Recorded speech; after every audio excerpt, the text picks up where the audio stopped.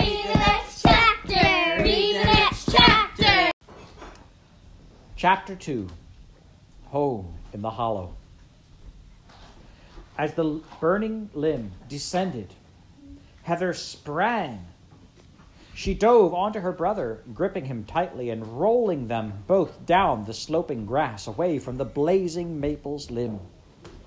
The singed fingers of the outmost branches pawed at them as the monster maple's arm smashed into the ground in time with another thunderous boom from the sky.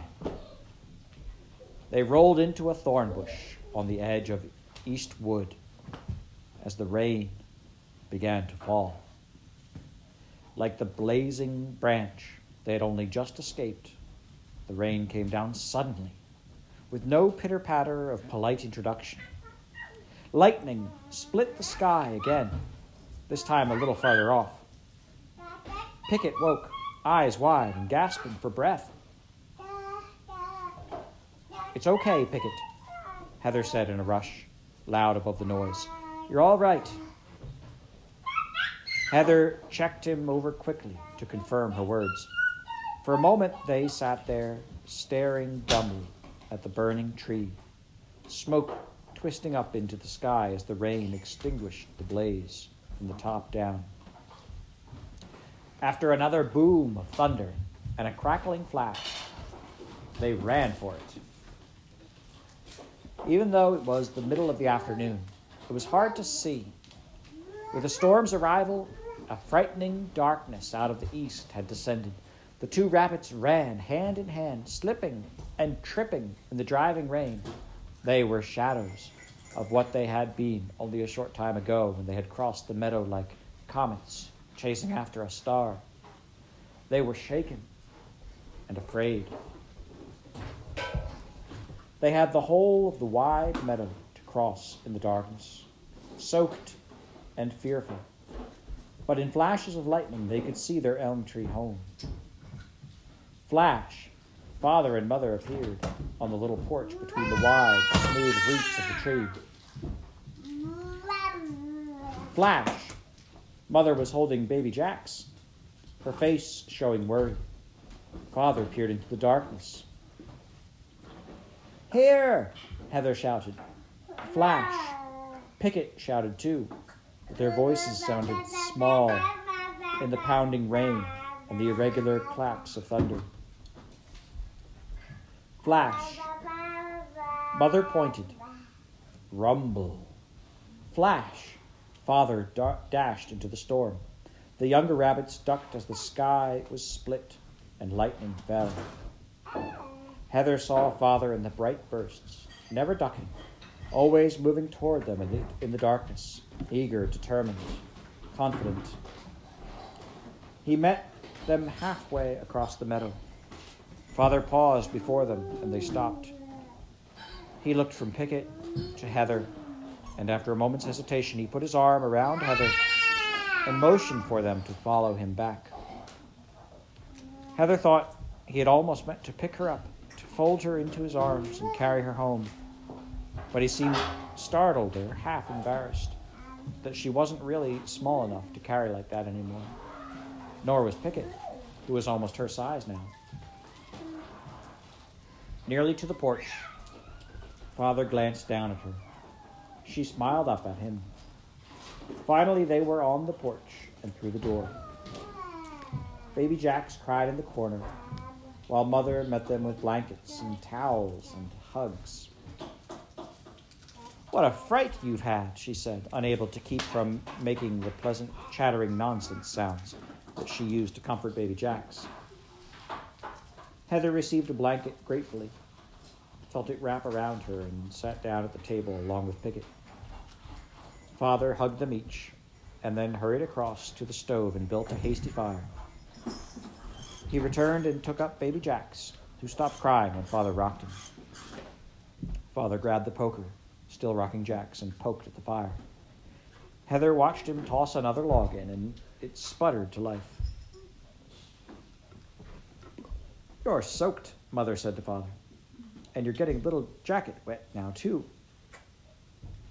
We are all in this together, he said, shaking his head so that the water sprayed at her. She laughed and grabbed the kettle and set it to boil above the fire. Now, both of you come and sit by the fire, and I'll bring you some dry clothes, Mother said. Heather smiled. She was already feeling easier, safe within the walls of their Elm Hollow home. She and Pickett crossed the floor, dodging Father, who was trying to retrieve his glasses from baby Jack's without breaking them or hurting him. "I'll livery jacket, son. Please, not my spectacles," he said, as Jax cackled mischievously. "Spectacles," Pickett laughed, taking Jax into his arms. "Why do you call them spectacles?" "That's how most of them talk in the East, where your fancy father is from," Mother called. "They sound awfully sophisticated and clever out that way, not like us perfectly ordinary folks raised in Nick Hollow." Pickett smiled and tickled Jax. Mother often teased Father gently about his prim way of speaking. Pickett sat on the hearth, Jax in his lap, his back to the growing blaze. Heather poked at the fire, and it brightened. Pickett smiled, and Jax scrunched his shoulders in delight at the wave of heat. Heather watched her brothers happily. "Why won't Jax sit with me like that?" "We have a brotherly bond," Pickett said, "based on mutual promises of protection. I will always be there for Jax, and he will always be there for me. Right, Jax?" Jax smiled up at Pickett. He was never more relaxed than when Pickett held him. Heather frowned. "Where was Jax today, when the burning limb was falling on you and you were out cold?" she teased. She had meant it to be funny, but Pickett looked down and then into the fire. "I'm sorry, Pickett," she said. "I was teasing. I didn't mean anything by it." "I can't believe I fainted," Pickett said, shaking his head. "Never worry, my lad," Father said. "It's a weakness of our kind. Rabbits often faint before we can even think about it. And then we take a long time to recover. It's just a weakness." "I don't want to be weak," Pickett whispered. He looked into his baby brother's eyes. "I'll never let you down, Jax. I'll be strong for you." Heather frowned. It was sweet, yes, but when Pickett talked like that, something twisted in her stomach. Soon the kettle was boiling. They were in fresh, dry clothes, and they all sat around the fire at ease as the storm raged outside. Mother poured tea while Father tried to fix his glasses.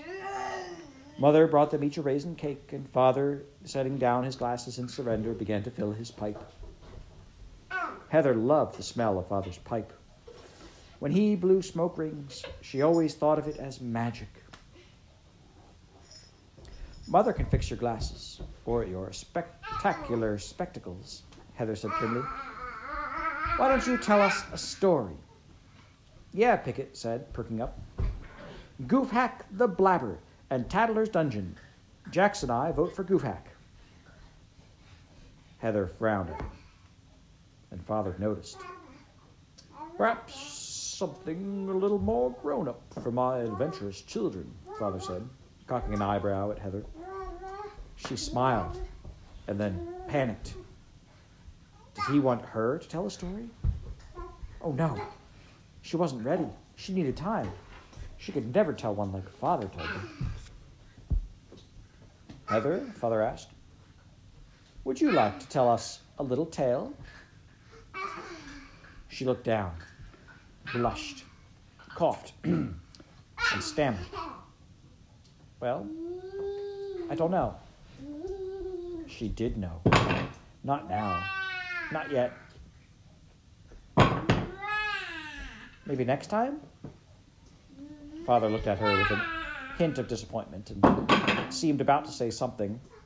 Then he just looked into the fire. After a while, he spoke. Heather, I think you are very brave. What you did today out there in the storm took courage. All of life is a battle against fear. We fight it on one front, and it sneaks around to our flank. He paused and looked kindly at her. Yes, Father, I understand. I regret many things I've done, he said. But most of all, I regret those moments when I said to fear, "You are my master." He suddenly looked terribly sad. "What is it, Father?" Pickett asked, as Mother tenderly took Jax from him. "It's only that when you're older, you hand out wisdom to your children like you know everything. But it is sometimes hard to follow your own advice." "I don't think you're afraid of anything," Pickett said. "You wouldn't ever faint." "Well," Father said, looking down, "I'm sorry to say that's not true.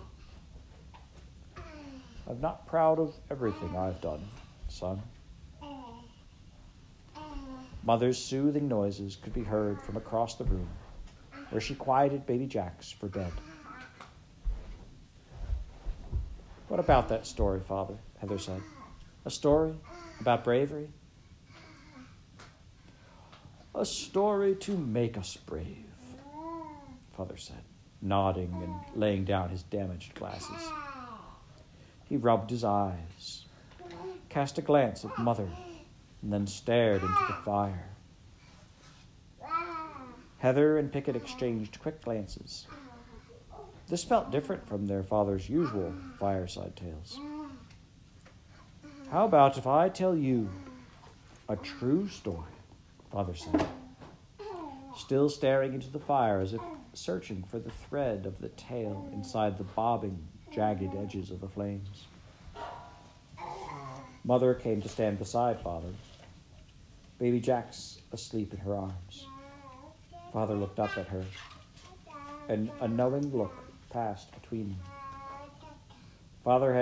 Heather had seen this many times, how they spoke without words. Father's eyes asked a question.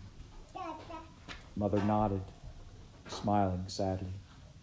She sat down in the rocking chair and hummed the beginning of a sad melody.